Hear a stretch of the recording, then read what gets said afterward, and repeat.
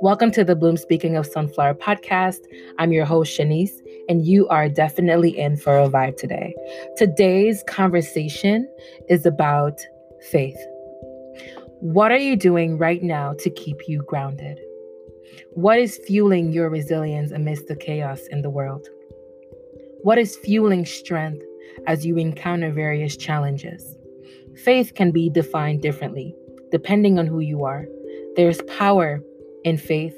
Faith can be seen as trusting or accepting what is, what has come, the challenges, the obstacles, the successes, the gifts, the positives, and not so positives.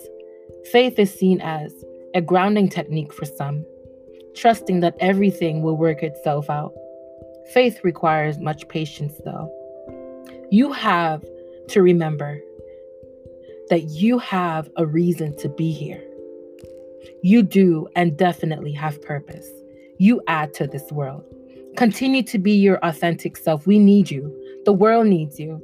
We all add a little flavor, a little sparkle to this thing called society.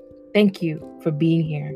Faith is trusting the unseen, the unknown, and yet still continuing to be resilient and the amazing person you are.